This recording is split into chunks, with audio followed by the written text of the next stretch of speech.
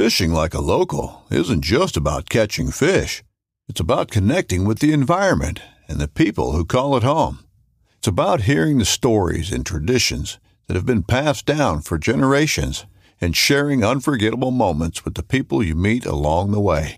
Fishing like a local is having an experience that stays with you forever. And with Fishing Booker, you can experience it too, no matter where you are.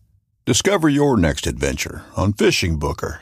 This upcoming concert season will be all about the boots, and Tecovas is your stop for the best in Western style. Tecovas has seasonal and limited edition offerings this spring and summer, including men's and women's boots, apparel, hats, bags, and more. All Tecovas boots are made by hand in a time-honored tradition with timeless styles that are always on trend. And Tecovas has first wear comfort with little to no break-in period. It's hard to find this level of comfort paired with this level of style. Stop by your local Tecovas store, have a complimentary drink or two, that's WCB style, and shop new styles. The smell of fresh leather and friendly staff are at your service. Many stores even have leather custom branding to make your boots truly personalized. And with regular live music and events, there's no in-store experience like it. If you can't make it into a store, just visit tecovas.com. That's TECOVAS.com. They offer free shipping on all boots, as well as free returns and exchanges, and ship right to your door. Go to tecovas.com and find your new favorite pair of boots today.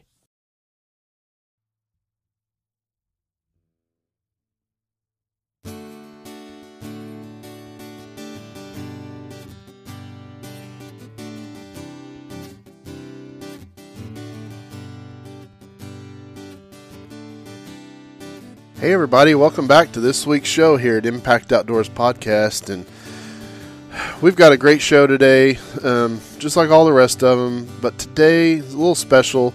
We're going to be talking to my friends Seamus Warren and Chris Gieb from the National Pediatric Cancer Foundation, and really touching on what their organization is all about and how the sport of fishing is helping them achieve their mission and their goals to help provide less toxic treatments for kids with cancer. And I've gotten to know these guys the last 3+ years and was fortunate enough to help with the tournament they did here in Galveston this last fall.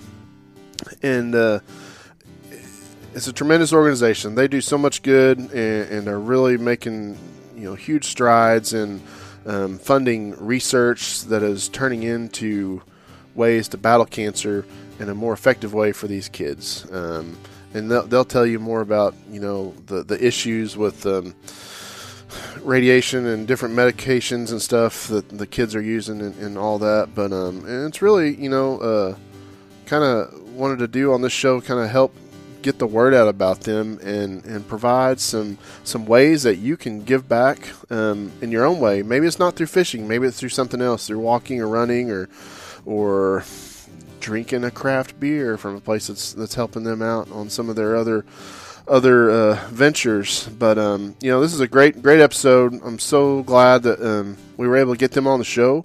And looking forward to another great tournament here this fall down in Galveston. And I'm hoping to be able to go to their one in Tampa in October. So anyway, stay tuned. It's going to be another great episode. And hopefully you'll get something out of it. And maybe, just maybe, you'll like to help out with their mission. So, all right, here we go.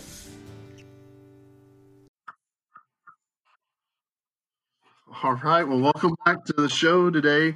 Man, we're super honored to have my good pals Seamus and Chris from National Pediatric Cancer Foundation on the show today. Gentlemen, how are you guys doing? Doing good, Derek. Thanks for having us, man. Doing good, Derek. Yeah, man.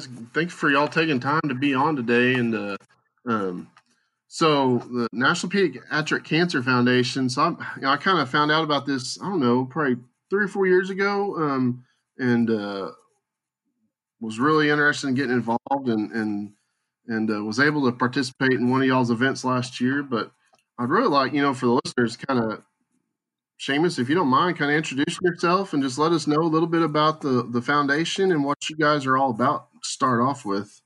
Absolutely, yeah. So We were founded in 1991 as the Pediatric Cancer Foundation in Tampa, Florida. And it was kind of a cool story. Two moms met in the pediatric oncology office as both of their daughters were going through treatment for cancer. And both of them got to talking about how frustrated they were with the lack of options and information and research and whatnot when it comes to pediatric cancer. And so thankfully, both of the daughters survived and are grown women now, one with her own child. And but the mission continues. They formed the Pediatric Cancer Foundation in 1991 with its sole purpose of raising funds for research and awareness and with the purpose of finding less toxic and more targeted treatments, specifically for pediatric cancer. So in 2016, we rebranded and added the word national to our name and expanded our scope to become a truly national nonprofit. And we now receive funds from all 50 states. So our scope has grown, but the mission has remained the same of solely raising funds for pediatric cancer research. And, some of the interesting statistics are that 43 kids are diagnosed every day. Cancer is actually the number one cause of death by disease in kids. And shockingly, of all the billions of dollars that are spent on cancer research in this country, only 4% of that is directed towards pediatrics. So there's a huge gap in fundraising and of course, a huge need for more resources to identify those less toxic and targeted treatments for kids. And what I mean by that, Derek, is everybody knows somebody with cancer, right? So Yep. you see what the treatments do, the chemotherapy and the radiation and all that. You see what that does to a grown up, a 40, 50, 60-year-old person that's going through treatment. Well, that same treatment is what they're putting into these little children, 4, 5, 6-year-old babies. And you can only imagine the devastating effect it has on those bodies that are still developing and growing. And, if they are fortunate enough to survive the cancer and survive the treatment, a large percentage of them, over 80% of them, go on to have some sort of lifelong debilitating malady as a result of that treatment. Not the cancer, but just that toxic treatment. So that's really why we exist, is to try to find that less toxic treatment for these kids. And I'm proud to be a part of this foundation. I've been here for just over 4 years. And it's just amazing what I've seen in the span of 4 years, not only in the scope of our growth, but just the outlaying of support through people like you and others that find our cause and are sympathetic to it and get even more and more involved the more they learn about pediatric cancer and get more inspired by what they see and finding these better treatments and cures. So I'm excited to be a part of this foundation. It's been a huge career shift. I was a financial advisor for 20 years and sort of went through the proverbial midlife crisis and just realized sort of spinning my wheels as a stockbroker and came across this foundation and realized what an incredible opportunity it was to truly make a difference by applying my background in sales to our development department. And I tell you, the product that we sell, if you want to put it in those terms, kind of sells itself. We walk into a room and you can kind of do the mic by just saying pediatric cancer. Everybody gets it. And the hard part is getting in front of the right folks to show them how we do what we do differently and better and more efficiently. we're proud to say that we're actually the number one cancer nonprofit in the country, as rated by Charity Navigator, when it comes to transparency and efficiency, and being good stewards of our donors' dollar.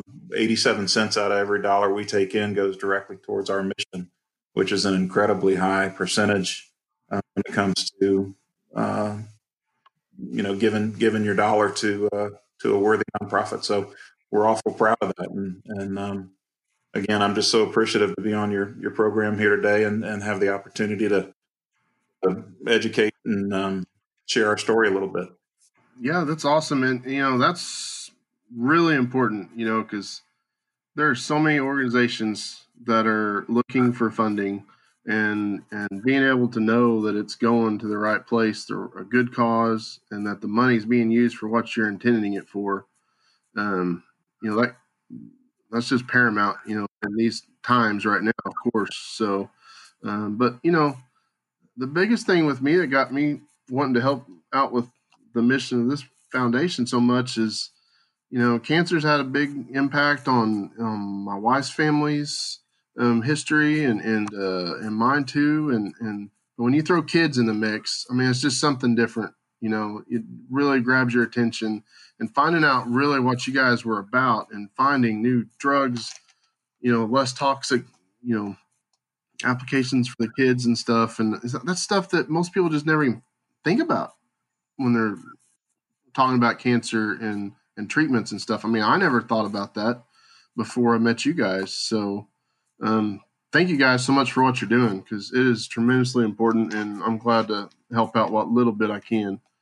So, but I know Chris is on here, and Chris, kind of let us know a little bit kind of about how you got involved and what your role is at the foundation right now. Yeah, sounds good, Derek. Thanks for having us on again. And I got involved actually right about 3 years ago. I met our CEO actually at a fishing event in South Carolina, the FLW Forest Cup. We had my previous life. We had a business and we had a booth set up there, and we're just hanging out, talking to everyone, walking through, and David Frazier walked by, our CEO, and we kind of started talking and realized we both were located in Tampa, and our product had a lot to do with the fishing industry. And he said, well, at the NPCF, we have this cool program called Fishing Funds the Cure. You guys should be involved with it too. So I kind of jumped on board, and probably a week after that the fishing event that we were at, I met with David and Seamus and a couple others from the team, and started donating some product and helping out, jumped on the committee kind of to help the fishing programs that they had here. Started learning more and more, just like you, oh, wow, I didn't know XYZ, that I didn't know this was out there. I didn't know the deficiencies out there with the funding from the government and everything else. So I really jumped on board and really thought it was a great organization. And through all that, I kind of piloted what we now have called the All-American Tournament. I said, hey, we want to start a fishing tournament as this company, and then we want to donate all the proceeds to NPCF. So I worked with them to create this cool online virtual tournament that we piloted just sort of in the Tampa area the first year. And then with some of our partnerships, we were able to expand that to this nationwide virtual tournament that is both fresh and saltwater. And it's just a fun way to get folks involved to where, you could be in California or Florida or New York or Wyoming, and we carefully picked the species to wherever you are, there's at least probably 3 or 4 species that you can fish for.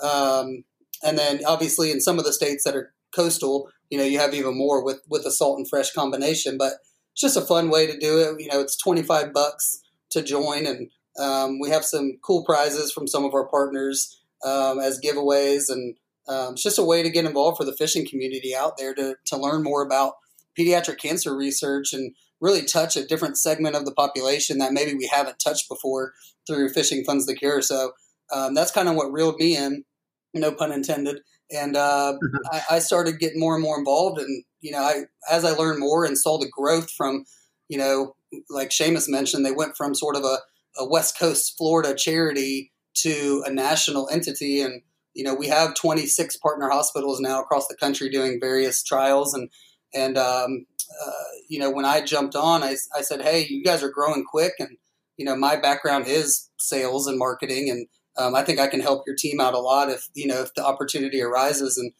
just so happened they were kind of thinking the same thing. So it wasn't too long after that I was able to kind of jump on full board with them and take what, my experiences and the fishing program they already had here and continue to grow, what we were doing from our virtual tournament to our live tournaments that we have that we're expanding as well. So I'm excited to be here. I think there's so much more that we can do. And partners like yourself and others helping us out will help that go a long way.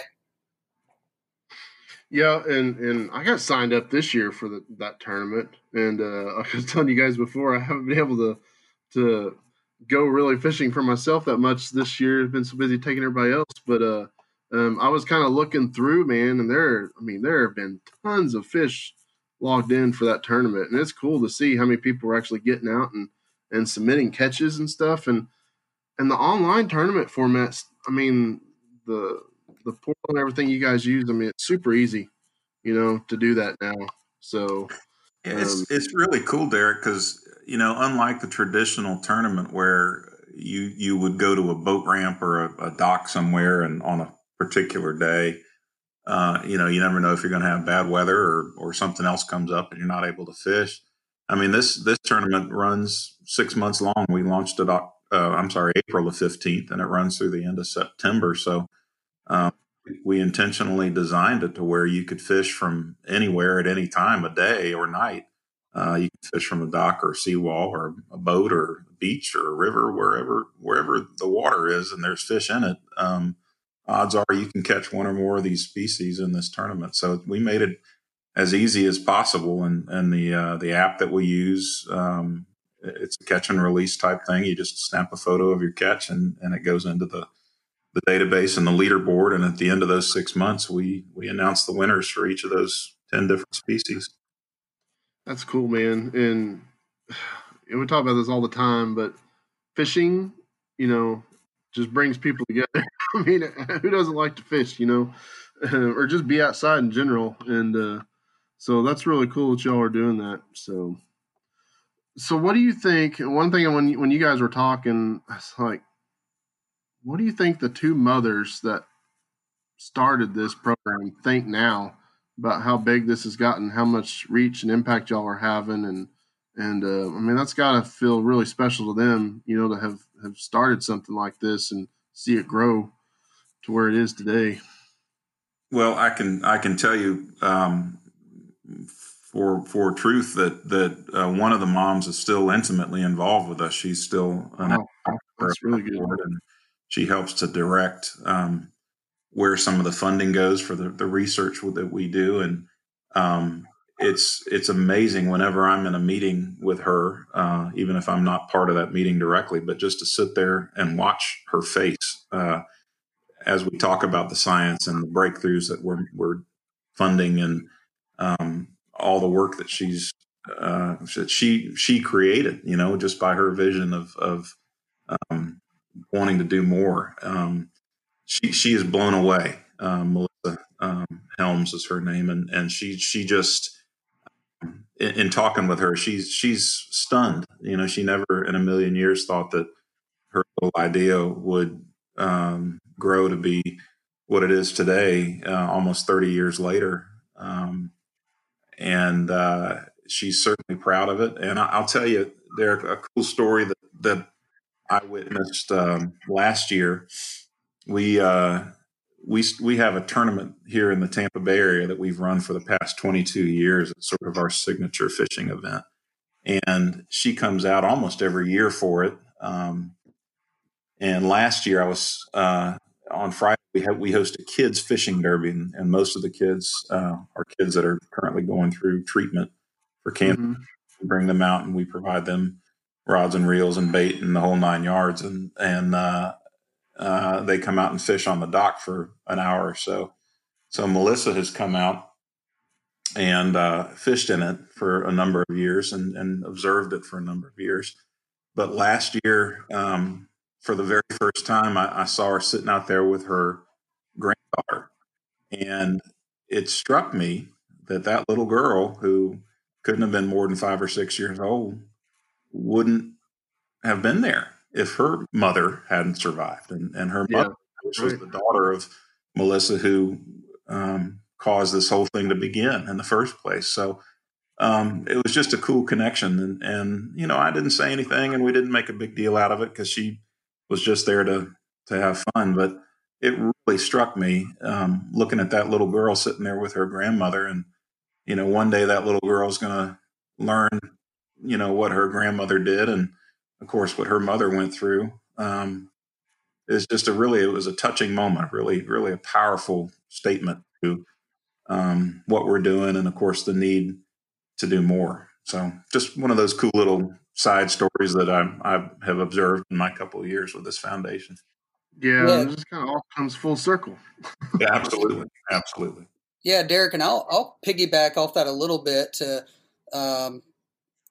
one thing that really makes us different as a foundation is the research that we do. And so we have a thing every year where we have all of our doctors and researchers come in. It's called our annual summit, where they really come in and they think tank a lot of stuff about what they're doing, what they want to do, what are new ideas. And what people don't realize is, you know, right now there's about, you know, they say that about 80% of children with cancer have a survival rate of 5 years or more. But no one talks about the other 20%. And that's a big focus of ours is, you know, you've seen a lot of the, you know, common cancers that are starting, you know, they have some decent, you know, remedies for it, some decent, you know, therapy for it. But that 20%, the more aggressive cancers, there's nothing for it yet. And so that's what we focus the majority of our attention on. And to Seamus's point, Melissa's a huge proponent of that. When she sits in those meetings and talks to all of our doctors and researchers, it's what can we do differently? What are people not doing? How can we be the one to figure out X, Y, Z? And she's been a part of that since the beginning and continues to come in with the passion and emotion that needs, you know, to get everyone going. And, you know, I think us as a foundation, I mean, to have her there, knowing that this was her idea in the beginning, and then, you know, 20 some odd years later, she's still as passionate as she was day one, is pretty amazing to see and really keeps us going. So it's really cool to see that and to see the changes that she's making with her leadership and being a part of what we're doing still. Yeah, that's incredible, man. And it's good to know, you know, that leadership's been there through the whole time and just that it just keeps growing. So cool stuff for sure. So Seamus mentioned the tournament in Tampa. It's been going on for 20 plus years. So kind of talk about that and how that got started and like how big is that tournament? I know it's a big deal, but yeah. So we, like I said, we've been running it for the past 22 years. And, you know, prior to us going national, for lack of a better term, you know, it was a Tampa Bay area focused fundraiser. But, you know, it's just a traditional 2-day inshore tournament here. Here we catch, you know, redfish, trout, and snook, unlike over in your neck of the woods where flounders a little prevalent. And that's where was the genesis of this tournament. And really when we were just a Tampa area focused nonprofit, that this was one of our signature events it was called the Grand Slam Tournament. And it had a sports celebrity focus to it where, you know, you could go fishing with a pro baseball player or football player or something like that. And so, and that has evolved over the years, but as of last year, I mean, it has turned into a huge tournament. It's like I said, it's a 2-day tournament. And let's see, last year, help me remember, Chris, I think we floated 62 or 63 professionally guided boats. So it was a guide plus 3 anglers. And I think we were close to raising $500,000 over the course of the weekend. Wow. sponsorships, and of course we do a live and a silent auction component to it, and a big dinner and stuff like that. So it's pretty powerful when you put the numbers together. We bring in a lot of large corporate sponsors for that weekend. And interestingly enough, I mean, as we shifted to more of a national platform, one of the early initiatives was to expand that model into other markets. And so Galveston was really our first foray outside of the Tampa Bay area when it comes to fishing, aside from the All-American virtual tournament. Yeah. We were there last November for the first time and sort of dipped our toe in the water, so to speak, and did a little bit of a scaled down version of that Grand Slam model with a one-day tournament out of Moody Gardens this past November, and I'm proud to say we're coming back again. We'll be back there November the 14th, and we're actively recruiting to make that event bigger, and with the goal of recreating that Grand Slam tournament model to make it another $500,000 event here. Hopefully quicker than 22 years, but we'll get there with the help of folks like you. Well, it was a lot of fun last year, and I'm just glad we had good weather for it. So I think pretty much everybody caught fish, and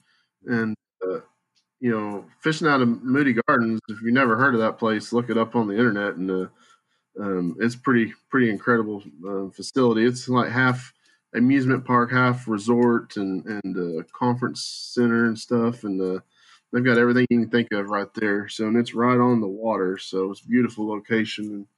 And we was so glad to have you guys over here for that, and get everybody out fishing. So, I think my team that I had out, man, we did pretty good. I think they took home a few trophies and stuff at the end of the day, so they were real happy about that, catching some big reds and some flounder and stuff. So, I wish we had more snook over here. We've got them here, but not like over there. So. Mm-hmm.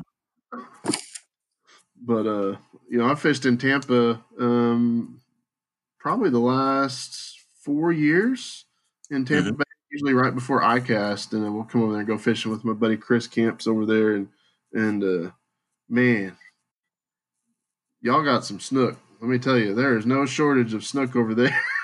No shortage of snook, and we get a pretty good tarpon run. Yeah, there's a lot of tarpon. I'm not as I've hooked a couple over there, but I have not yet to get one to the boat. But they're a lot of work. So. But yeah, we didn't get to go this summer, obviously. So, but I'm hopefully, if it works out, man, I'm hoping I can get over there for y'all's event in Tampa this year. So. Our door's open, Derek. You're welcome anytime. And I tell you, this pandemic mess has certainly messed up a lot of people's, well, pretty much everybody's lives in one form or another. And that's one we're so excited about this fishing engagement because by design, you get out on a boat on the water, and I can't think of a more socially distant place to be than in a bay somewhere or out on the water fishing. Yeah, absolutely. It's exciting because I think people are looking for things to do and itching for things to do that are still safe and don't cause any panic anywhere. So come get out on the water with us. I mean, and combine that with supporting a good cause. Good grief, let's go.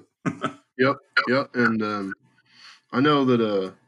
My charter business was shut down for a couple months because of it, and I mean, people were real apprehensive, but some people, started going out, and I started noticing after about 4 weeks of the shutdown, just being over working on my workboat and stuff, and being on the water myself, and the number of people, just the sheer number of people out on the water. I mean, it was like 4th of July every day of the week, because everybody was out on their boats. Exactly what you're saying. They're social distancing out by themselves on the water, fishing and having fun. And man, I have the charter fishing scene over here has just exploded. I mean, a lot of corporate events were canceled and stuff, tournaments and such in the first part of the year.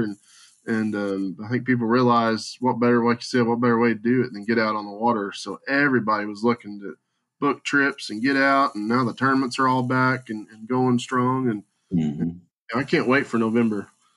Yeah, and that same point, that's why we're so excited about our fishing tournament here in Tampa and then in Galveston is, a lot of these companies, they've been working remotely for the most part since COVID hit, and some are back or some are back part-time or whatever, but they haven't been able to do their normal, development work for their clients. They haven't been able to do their normal kind of executive, type retreats or whatever else. And that's kind of what our tournaments provide is that opportunity to go fishing with a great charter captain in whatever area like yourself and be able to go out and either entertain clients or, bring out your executive team for a retreat that you haven't been able to do for 4 or 5 months. And I think this is a great time for us to really push it. And I think there's a lot of businesses and individuals out there that are going to be chomping at the bit to be a part of it. So that's what we're excited about is being able to provide an opportunity for companies to come out there, get on the water, do something good for a good cause, and then obviously work it into their business strategy and how does that work for them? And like we said, you're on a boat with a couple people that in the middle of the bay. You can be as social distance as you want. So hopefully, businesses will see that, jump on board and continue to grow our tournaments, whether it's here on the East Coast of the Gulf or there on the West Coast where you are. Yep. So, I can't wait, man. I think it's going to take off over here in a big way. And like I said, happy to be a part of it. And so I know, we talked a lot about the fishing side, and y'all have got a lot of other ways for people to get involved, Chris. And what are some of the things that you've been working on lately, to kind of spearhead some of that? Yeah. So two of the bigger programs that I'm putting together is, one, we have a walk program where we were doing live, walks that you've seen 100 times from many different charities, which we had to postpone due to COVID. So we designed a virtual model for that. So that's going on right now through the end of September. We just call it the virtual walk, run, and roll. So you can walk, you can run if you're a avid runner, you can ride a bike, you can roll around, on your rollerblades, or, if you're, in a wheelchair, be a part of it, however you want. And we're just trying to engage people anywhere in the country to do it. We did a last minute pivot in April when we had to cancel 2 of our spring events and threw together this virtual online walk. We had no idea what we were doing yet, never did a virtual walk before, but we ended up with almost 500 participants from 35 different states be a part of it, which was really cool. And we were hoping to be able to do our live events, this fall, but with everything, we kind of just scrapped that and said, well, let's do another virtual event and get behind it and start promoting it. So starting next week, we're going to really start the hard promotion for it to where, any, company, any individual, any association can be a part of it. Sign up a team, get as many people you can to join it, and then they can walk wherever they are. So if it's, if you're stuck at home working remotely, sign up your family and walk around the neighborhood and send us a picture, post on social media that you're walking to support these 43 kids a day that are diagnosed with cancer. If you're a company, it could be an employee engagement opportunity. It could be, get your employees to sign up, and maybe if they do, they're entered to win, something internal incentive like that. So we're really trying to figure out a way to get virtual with some of our things, engage individuals as well as companies in doing so. And so that's kind of our Walking Funds the Cure program as of now until we can do live events again. And then the other one I'm excited about is our expansion of our Brewing Funds the Cure program, which is we started it a few years ago with a local, it's a national name with Cigar City Brewing Company, but a local brewery right down the street from us jumped on board and started doing things with us from events in their tap room to other fundraising opportunities. And then one day just said, hey, I think Seamus was with them, and they just said, hey, we can make a beer for you guys if you want. And that kind of started this Rising Hope beer that we have now. to where we took it from a Tampa release from one brewery to now we have it available for one brewery in every state to make this Rising Hope beer in September. And so we're working on that really hard right now to get all 50 states on board. And we have, probably 25 or 30 signed up now. In Texas, we got one in Dallas called Deep Ellum. They're going to be doing it there for your Texas listeners. But we're really excited about that program. We've been able to raise a lot of funds and awareness through that. And then on top of beer, we're adding coffee to the mix in the brewing side of things. So we have a coffee company that's launching a bag for us that they're going to donate a large percentage of all the sales to us. So the beer, the coffee, the walks, we have so many different programs here for, really anyone out there that wants to support pediatric cancer research, whether they like to fish, whether they, just want to participate by walking. We have a fashion program. We have a bunch of new programs like music and we have a cut and color. We have, I think, 13 different programs. So if you want to get involved, there's something that you're interested in that you could get involved with us. And, just go into our website, nationalpcf.org. You can find some way to get involved that is something that you would like to do. So we try to spread it out so we can touch different demographics, different people, different companies all around the country and get them involved in something that makes sense for them. Get ready for the greatest roast of all time, the Roast of Tom Brady, a Netflix live event happening May 5th. Hosted by Kevin Hart, the 7-time world champion gets his cleats held to the fire by famous friends and frenemies on an unforgettable night where everything is fair game. Tune in on May 5th at 5 p.m. Pacific time for the Roast of Tom Brady, live only on Netflix. Yeah. And to tag on to that, Chris, I mean, if you go onto our website and you actually don't find something that tickles your fancy, we have a DIY program, which stands for Design It Yourself. So we've actually had really cool things that we haven't ever thought of before sent in to us by just people all over the country that have done something in their own neck of the woods. My favorite one was 2 or 3 years ago. There was a young man who was 12 or 13 years old that sent us a check for, it was like $1,000 or something, but he challenged all his friends to eat chocolate covered crickets and raise money. Sponsor me, give me $5 and I'll eat this chocolate covered cricket. And he raised $800 or $900, $1,000, something like that.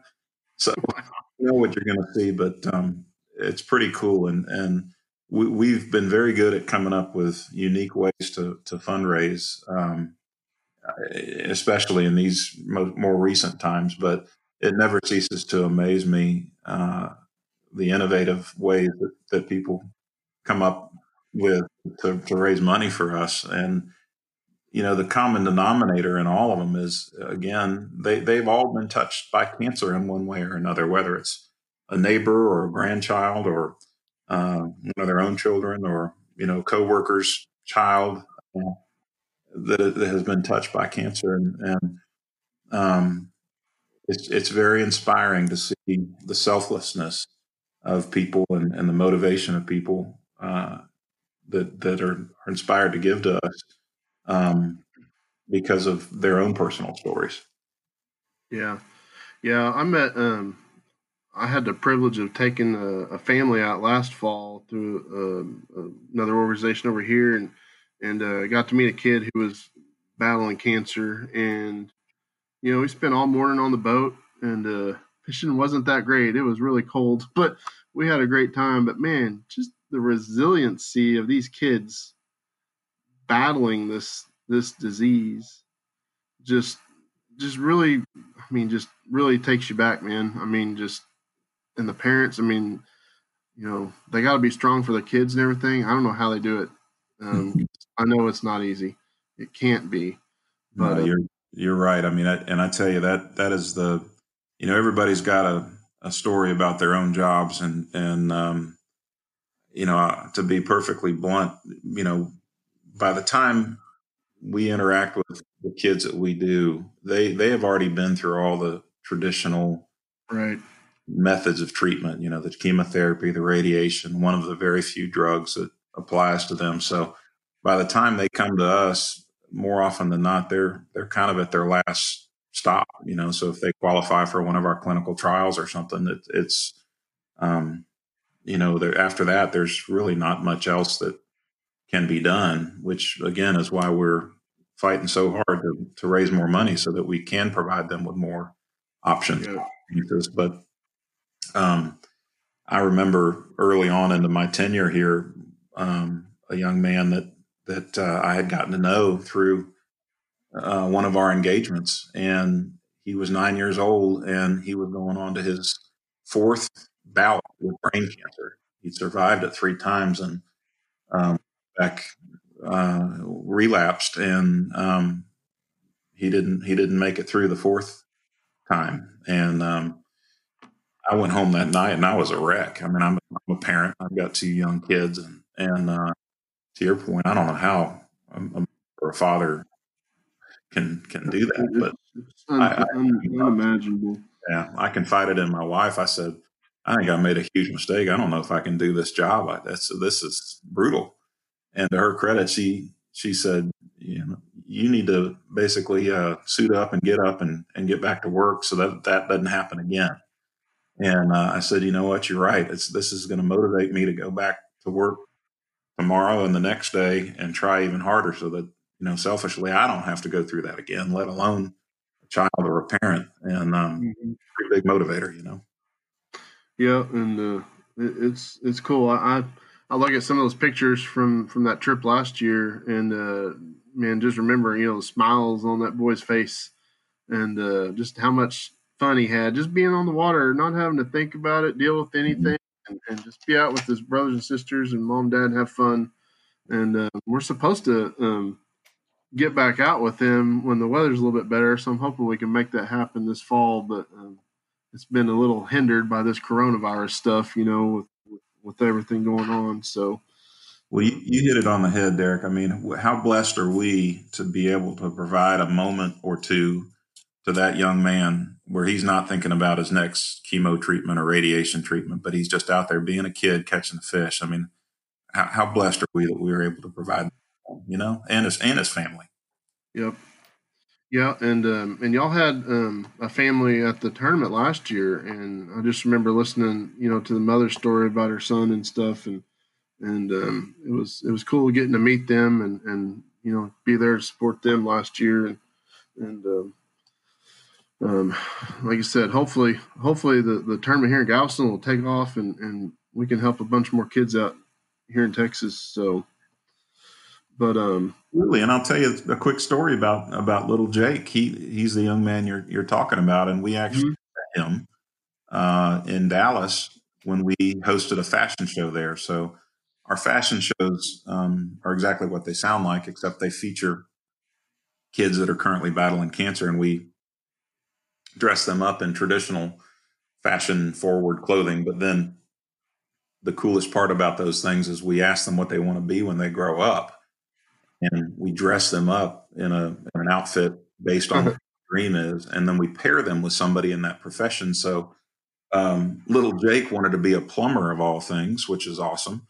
And yeah, I remember. Dressed him up with a little, overalls and a plumber's helper, and then called a local plumbing company in Dallas there, and had a bunch of their plumbers walk down the runway with him, and it was really a cool, moving thing. So when we hosted the fishing tournament there in November, we invited him to come and fish with us, and then invited that plumbing company to go fishing with him as well. So just a cool engagement, just a cool experience. And again, to be able to put a smile on his face and let him be around his heroes and give him hope that he can beat this thing and grow up to be whatever he wants to be. It's a pretty cool job we get to do. Yep, that was cool getting to hear his story and everything down there last year. So, but are y'all? Hope to do it again. I know that they're on hold right now, but are y'all planning to do those again? Hopefully next year, the fashion shows. We are, yeah. We've had to postpone a number of them. When you think about these kids that are an integral part of those shows, because of the treatments they're going through, they're obviously their immune system's already compromised. So the last thing we want to do is to expose them to a big group of people. We're postponing those things until a safer time. And we're also trying to figure out ways to perhaps do them in a modified environment where it is safe for them, whether it's something that we can do like a live TV broadcast type thing in a safe environment, where people tune in and still see it and donate to it. But we're exploring all those options right now. But yeah, we're certainly hoping to get back in the saddle, so to speak, and do these things live again sooner rather than later. Yep, everybody is. So, I know last year y'all got I think it was late last year or maybe it was first this year that y'all had some involvement with Kathy Ireland too, right? Yeah, and I'll let Chris talk to that because he's in dealing with the coffee side, and she's actually got a pretty good gig as a result of our engagement with coffee. But yeah, she's our international spokesperson. So it's been great. We've been looking for a couple years to find the right person to sort of help be an ambassador for us that has that national and international appeal. And obviously we're a nonprofit. And so, a lot of the people we talk to, there usually is a big price tag that comes along with, being a spokesperson for some organization. But to our point earlier, we pride ourselves on our Charity Navigator rating and having the most, go to our research as possible. And so we are not in the position to go out and pay a celebrity a whole bunch of money to talk about us. So we went through, probably dozens of folks that were interested, and she finally, came along and was like, "Hey, I'll do it because I want to do it and I want to help you guys out."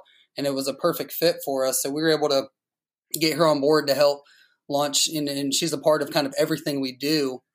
And one thing that's really cool that she came up with our team is, she has a marketing company, basically, is what she does. And she has licensing deals. She does marketing partnerships with thousands of companies throughout the world. And so she came up with this idea that anyone that's a partner of us that we help introduce, she will give a percentage of their marketing fee back to the foundation as well. And so one of the companies that is helping us launch the Brewing Funds the Cure coffee side of things is based here in St. Petersburg. And they actually have a deal going on as well from a marketing standpoint. And so all the dollars that some of these companies are paying their team, with their business, contracts, we're going to be, reaping the benefits of that as well with our partnership with her. And she's been great. And she's doing a lot of press releases coming up for us. And, hopefully, we'll see more about the National Pediatric Cancer on different television shows and radio shows that are more national, just as an overall, brand awareness for us. So she's been great. And she's just really started with us this past year. And that summit I mentioned earlier, she attended that with the doctors and sort of introduced herself to all of our team. And we're excited about where that's going to go. And, for us, the awareness component of everything is huge. People just don't know about us everywhere. And we don't have the spending that you might see around with ads on TV everywhere. And every time you turn on your computer, ads for XYZ charities, because, we want to save as much money as we can for research. And so we really have that grassroots approach that we need, partners like you guys and partners like Kathy and all of, any program that we have. We really focus on help us spread the awareness as much as possible, because at the end of the day, if people know about us and learn about us, they're going to find ways to donate if that's their passion too.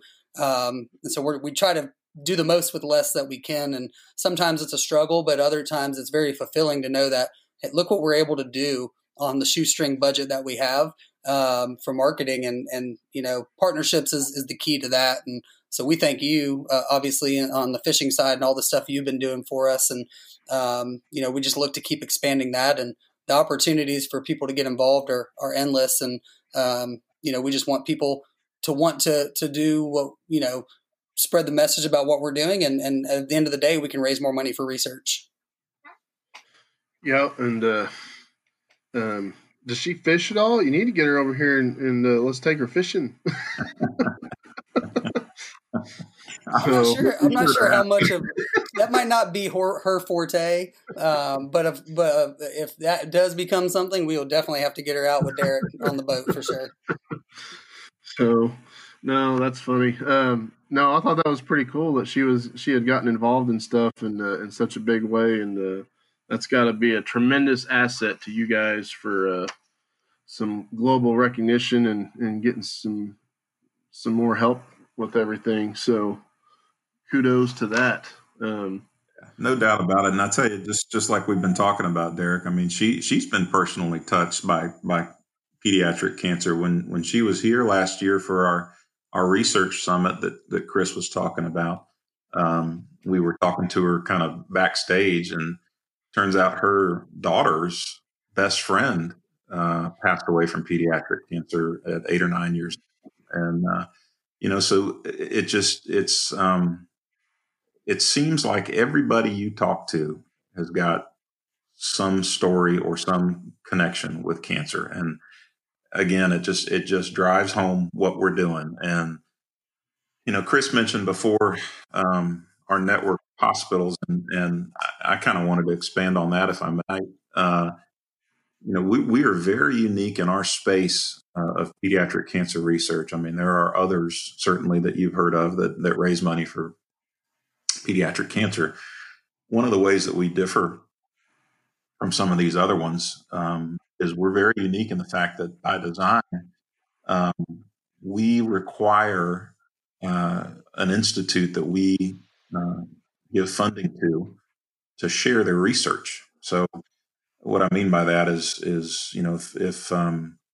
if of our 26 institutes that we fund right now, if one of them is working on something that we're funding, they're required, which they do at this research summit we do every year, to talk about what they're doing, successes and failures. As a result of that model, a number of things have come out of it. One, it decreases the redundancy. So, they realize that if a hospital in Connecticut's working on a particular drug or a trial, another one out in Utah may not need to spend the money to do it because somebody else is already working on it. And the other thing that I've seen is the unique drug combinations that have been tested as a result of this conversation. So I'll use an example. I'm a type 2 diabetic, so I take a drug called metformin, which is a very common diabetes drug. We have a trial that we're currently running that combines metformin with a traditional chemotherapy drug. And the theory is that we can combine those two things and decrease the dosage of the chemotherapy drug that is put into the child because it's combined with metformin. It's still just as effective as far as treating the cancer, but it's less toxic because less of it is going into the child. Right. But it sure is a heck of a lot better than giving them the full dose. And they're less affected by the side effects. And that drug combination never would have been discovered if it hadn't have been for our clinical research collaboration. So, I mean, how cool is that just by design, the fact that we require these folks to talk to each other, they're coming up with these really cutting edge, groundbreaking drug therapies and combinations. I mean, it's amazing to see that at work. I wish everyone understood the value of transparency and communication. Yeah. That would change so much in this country, in this world. You better believe it. I mean, it's ridiculous. Everybody wants everything for themselves. And You better believe it. Yeah. So especially in the fishing world, because there's no transparency or communication about fishing. Nobody wants to give up their spots or what they fish on or anything. So, Well, that's a really good analogy that I've never thought of, but you're right. I mean, if you can pry those numbers out of another fisherman's hands, you've really accomplished something. yeah, I had a buddy of mine. Real quick side story that he was telling me we were out fishing a month or two ago, and he was I sold one of my boats and um he had people trying to buy his spots off his chart plotter and stuff before he sold the boat. And I mean, he was getting offered a lot of money, and he professionally bass fishing and stuff, and he ended up having to clear everything, off the boats before he sold it. And I forgot to do that to my last boat I just sold, and luckily I sold it to a buddy. But if I start rolling up on my spots and he's there every day, we're gonna have some issues. see your old boat in your shadows there. Yeah. So what are you doing here? So, so I know this show's really centered around the outdoors. Hunting, fishing, and getting families outside and stuff. And I love the fishing aspect of what you guys are doing. But did either one of you guys grow up, in the outdoors? I mean, did y'all do fishing or hunting or anything? Absolutely, I did. I know Chris did as well. But I grew up dove and quail hunting and deer hunting and turkey hunting and the whole 9 yards, in addition to fishing. I mean, I think being a Florida native like Chris is as well, it's sort of, at least back when we were kids, that was kind of part of the deal. Yeah. I don't know if it is so much anymore for youngins, but yeah. And it's funny you mentioned that, Derek. We're kind of on our horizon. We're starting the development of, the placeholder is hunting fun secure, take a shot at camper or something like that. Awesome. Work out the kinks in that. But I think it won't be too long before you see that initiative come across our bow. And so did you hunt, I know you said turkey, and that's like my favorite thing to hunt. Did you hunt Easterns or Osceolas or? Mainly Osceolas. Yeah. Spring gobbler season here. And Chris grew up kind of in the Tallahassee and East Coast Jacksonville area, and my whole family went to Florida State University before I jumped ship and went to Auburn. But we went up there quite a bit to hunt Osceolas mainly. Nice. Yeah, that's one thing I've still got to do. I want to get to Osceola, so maybe we can get on a hunt together soon. Hey, you come over here and catch some fish, and I'll get you back here, and we'll do some turkey hunting, and it'll be fun. We can even do some duck hunting, and you name it, man. We'll yeah. I know everybody over here is getting the itch because dove season's right, just a couple weeks away, and teal season's getting ready to start, and I'm going to be really glad because the amount of boat traffic on the bay is going to go down probably about 75%. So. But Chris, I know, like Seamus said, I know you've been outdoors a lot. Kind of what was your growing up like in the outdoors? Yeah, one of my biggest regrets looking back is not doing as much as I should have. Middle school, high school age. I was very involved with sports at school, and so I had year-round seasons of whether it was baseball or basketball or tennis, and so I did a little bit, always liked it. I just never put the time into it until I went to college over in Tallahassee. I started really getting into fishing, and then I started getting into hunting, more of at a later age, 18, 19. And I just fell in love with it right away and just got addicted to it like we all do. And so my fishing, in that Tallahassee area, it was great because we had a bunch of great ponds and lakes up in Tallahassee, and then we were 25 minutes to the coast, fishing, your normal trout, redfish type stuff down there. And a bunch of my buddies in college were all a part of it, and my roommate had a boat, so we were on it all the time. And then being there, I got introduced to the hunting world, really with all the quail hunting properties up there. And some friends of mine were involved with that, and so I fell in love with kind of the bird hunting. And then it's funny because with the deer hunting, I like it, but I'm so ADD, I can't sit in a stand that long. So I enjoy it, but I just want to get my meat, for the year. And then I'd rather do more of the social hunting, like the quail or duck or something, where I'm with a group and we can chat a little bit as we're doing it, just because I cannot sit still long enough to do deer hunting every single day. And I'm not skilled enough to get my bow and track them down. So I like the social hunting probably better. And then if I had to say, one or the other, I'm definitely more the fisherman. I have a pole in my truck all the time. If I see a canal or a pond, I'm jumping out there and trying to catch a little bass in the 10, 15 minutes of free time I have on the way to where I'm going. So that's kind of my outdoors, love is, I love the bass fishing. But then there's nothing better than being out on the salt water and kind of coming home and have that sticky feeling and, cooler full of fish and everything like that. So unfortunately, we have a lot of limitations here for redfish and snook and trout in the bay and right off the coast. We had a bad red tide a couple years ago.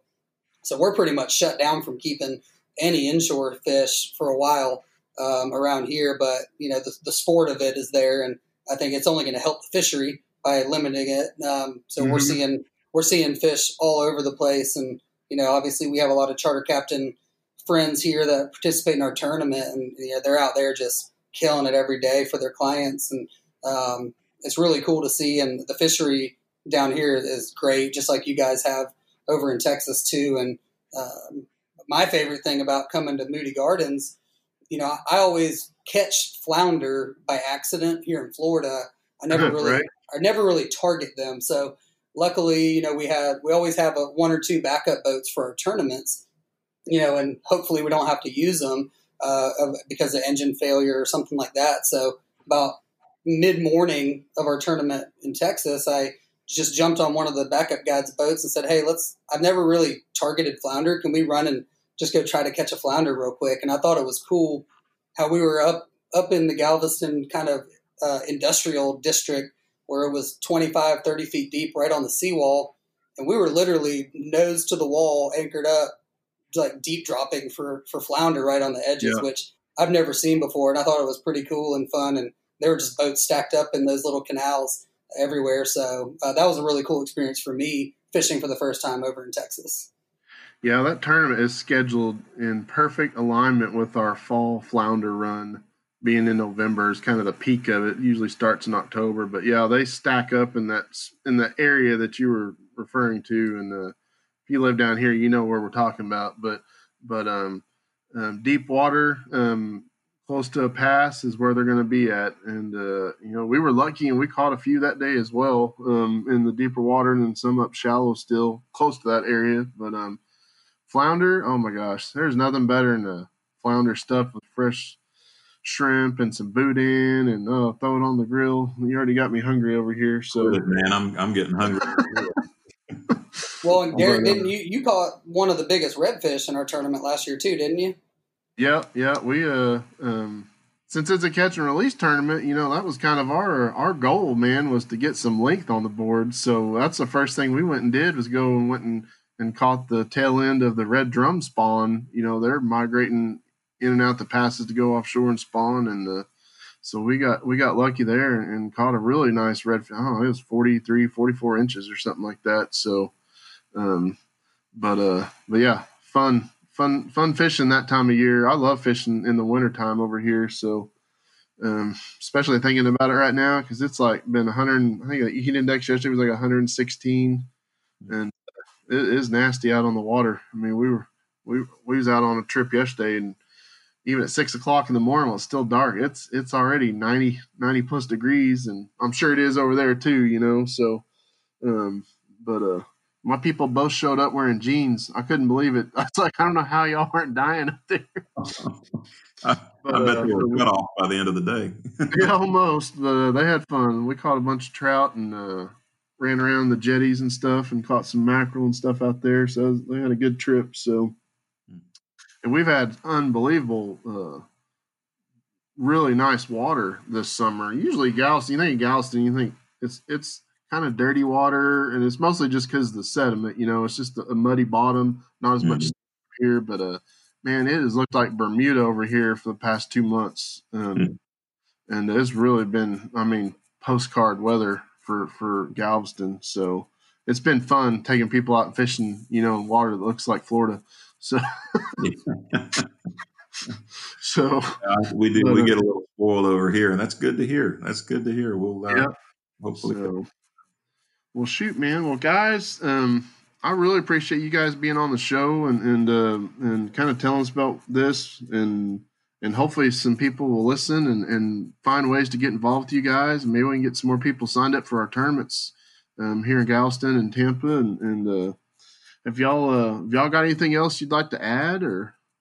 Well, I'll just say thank you again, and yes, please, if you want to learn more about the foundation or any of these events, the easiest thing to do is just go to nationalpcf.org. That's Pediatric Cancer Foundation, PCF. For Galveston, it's nationalpcf.org/Galveston, and you'll go straight to that webpage. And for the All-American tournament, which still runs through the end of September, you can sign up right now for $25 and fish anywhere in the country, and that's on that website too. So, you can always find us on the web and call us if you have any questions, or if you want to figure out another way to get involved, or you want to involve your school or your workplace. We've got all kinds of programs to accommodate you. And if we haven't thought of it yet and you've got a great idea, we'd love to hear it. So again, I thank you, Derek, for having us, and I look forward to seeing you in November. And yeah, I don't know, Chris, is there anything else I missed? Yeah, I think one other thing too is, as we mentioned before, is, we have our programs that we've created, but a big part of every program we have is that corporate involvement. So we look for companies that just want to help us promote, or, if it's a retail type company, they could do a roundup campaign, or they could do a specialty item that they're donating a percentage to. And all that combined helps grow the awareness of the specific program that we might have. And it also, it's going to generate some more funds as well for us. And it's something easy that companies can do at checkout. Maybe it's just, would you like to add $1? So it doesn't even cost the company anything, but they can partner with us and just help promote what we're doing. If it's a fishing industry type, they can partner with Fishing Funds the Cure to raise funds and awareness. Or if it's a fashion type company or a beer type company or whatever it is, or something not even related to any of our programs, they just want to raise awareness for the foundation. That's kind of a big model for us, especially with COVID. And, we would be lying if we say, it hasn't hurt us. About a third of our revenue is geared to these special events. So the more ways we can create awareness and fundraising without having to have, an actual event location is what we're really trying to do. So we urge anyone out there that is involved with any kind of business to get involved with us. And I think we can do some really cool things together. Yeah. And I know we still got, 6, maybe 7 weeks left of the All-American tournament. So by gosh, I'm going to get out and get something registered for that. So, man, if you're listening, get signed on to the tournament. It's only $25 and see if you can win one of these categories. So, and hopefully, like I said, I'll be over there and see you guys in October. I'm trying to talk to my wife, see if we can figure a way to do it. I need to get over there and see a bunch of people anyway, so it'd be a good excuse to get over there. So, well, gentlemen, thanks again for being on, and look forward to seeing you guys this fall. Thank you, Derek. I appreciate you having us. Sounds good, brother. We appreciate it. All right. Appreciate it. Thanks for being on again. All right. Well, that's it for this week's show. I want to thank everybody that's been listening, supporting this podcast over the last several months, and it's really awesome to see our numbers keep going up. How many people are listening to it? I don't know where everybody's at, but thank you for listening and supporting us. And please, if you haven't yet, go online on any of your podcast platforms like iTunes and stuff, and leave us a rating and review. We really appreciate it, and help us spread the word about the program, and to help us continue bringing some great guests on the show. And we've still got a lot of people lined up to be on. and can't wait to get those recorded and get them out to you guys. So, but thanks again from the bottom of my heart. I appreciate it, and hope you continue to enjoy and listen along as we keep providing some good outdoor content. So with that, I hope everybody's still doing well, even though we're still struggling with this COVID-19, and praying for everybody's families and stuff as the school year is starting back up. I know it's going to be a struggle for a lot of people, and we're going through it too with our family, and I just know that we're going to get through this, and everything's going to turn out okay. So with that, hope everybody's good, and we will see you on the next episode. Thanks.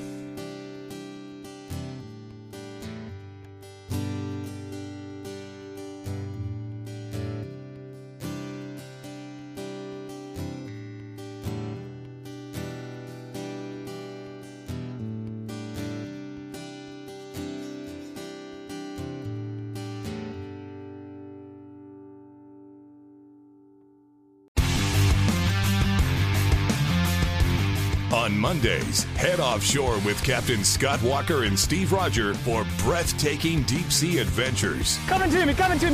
Double. He's jumping. Oh! Look at that belly. Don't miss Mondays with Into the Blue, brought to you by Academy Sports and Outdoors from 7 to 10 p.m. Eastern. Tell a few fish stories along the way. On Waypoint TV, the destination for outdoor entertainment. A life that has the stories to back it. A life to be proud of. It's a Winchester life. Yeah, baby. 6'8" Western. Oh, mule deer, baby, right there. Tune in every Tuesday at 7 p.m. Eastern on Waypoint TV.